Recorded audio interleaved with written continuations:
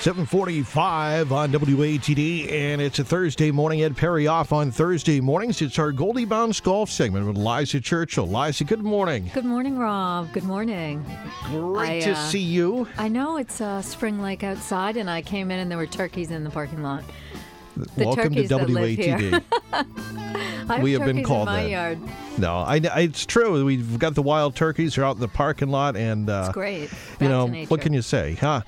Let's see. What are we getting into this week, Liza? Well, first off, I was going to say it's driving up here from the Cape, I was thinking it's like really difficult to come on and in light of the Boston Marathon bombings and everything, to talk about such a fun subject as golf. Yeah. I just wanted to say that my prayers and thoughts go out to the victims of this senseless tragedy. It's just awful. Absolutely. And our guest 2 weeks ago, NEPGA Secretary Treasurer Susan Bond, was running in the Boston Marathon, and she was actually helped by a bunch of Boston College students. Oh, wow. Yeah, so they're having a run that she's going to run in, like a 5-mile run. Well, I know people are sticking together, which is great to see. Yeah, and also a Brookline native, PGA Tour professional James Driscoll, he announced yesterday that he started a fund, Birdies for Boston, benefiting the One Fund.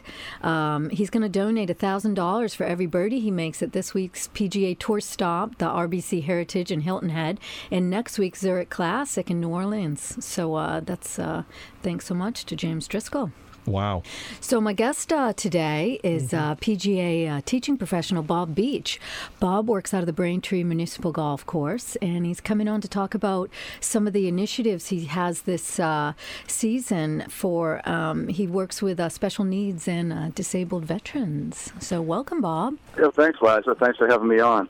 Speaking of Susan Bond, too, myself and so many members were getting in touch with her through email and tweets that asking how she was doing, that the New England PGA sent out a notice saying she was fine, and so it brings us together too. Oh, yes. Well, that is good news. Good to hear, Bob. Well, tell us, for those that aren't familiar, about the program that you run. I've always been involved in helping people with special needs and disabilities, and since 1991 I've gotten involved with helping veterans. We had a Vietnam Veterans Tournament at Braintree, and I just got to kind of help them with their golf and try to help support the tournament, and that's grown, say, from the last 10 years with helping Iraq and Afghanistan veterans, especially those who are coming back disabled. And, I really enjoy working with that. I mean, I was just reading in the Boston Globe this morning that the bombings at the Boston Marathon cost 14 people at least one limb.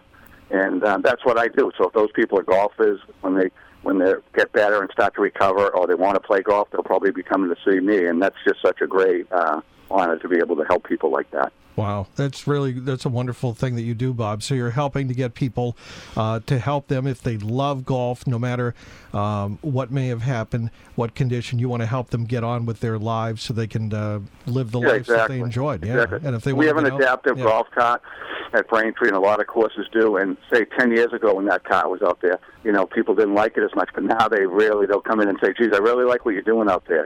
Trying to help people get back in, and it's a whole different attitude, which is great. Yeah, the solo rider cart. And I had read something recently that Bob Lobel wrote. For anyone that knows Bob Lobel, he's had some health issues.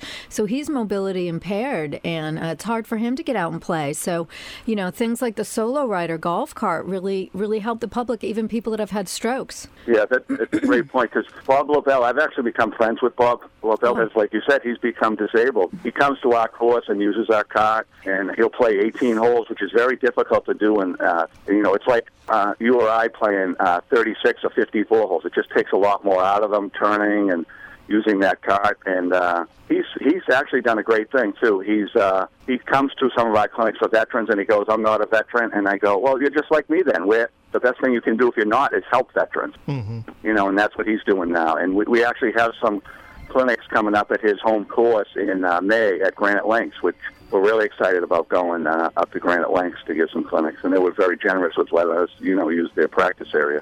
Well, can you just fill people in with our last minute or so? What program you have? You have some free clinics or clinics for vets coming up. I think they're every Monday at Braintree Municipal. Yes, we have clinics at Braintree Municipal. We also have them at, we're just starting some at Granite Links. We've had them indoors. We had them at Cedar Hill Golf Course in Stoughton, and we had a real big one at South Shore Country Club. They have a great indoor facility, and they were real happy with what happened at the clinic, so we're hoping to go back there next year. But it's just expanding, and we just try to have and more pros are getting involved, and the New England PGA even has they developed their own foundation, and like if you go to nepga.com and go to the community website or volunteer tab, we explain we try to get veterans, like new veterans, a set of clubs, and then we take a picture of them and we have their bio in our newsletter, and it's pretty impactful. It gets people who want to get more involved in it, and it's a good program. All right, Bob Beach, thank you so much for being with us today. Thank you. I enjoyed being on, Rob. Thank you, Liza. All right, and for more information, you can go to BraintreeGolf.com.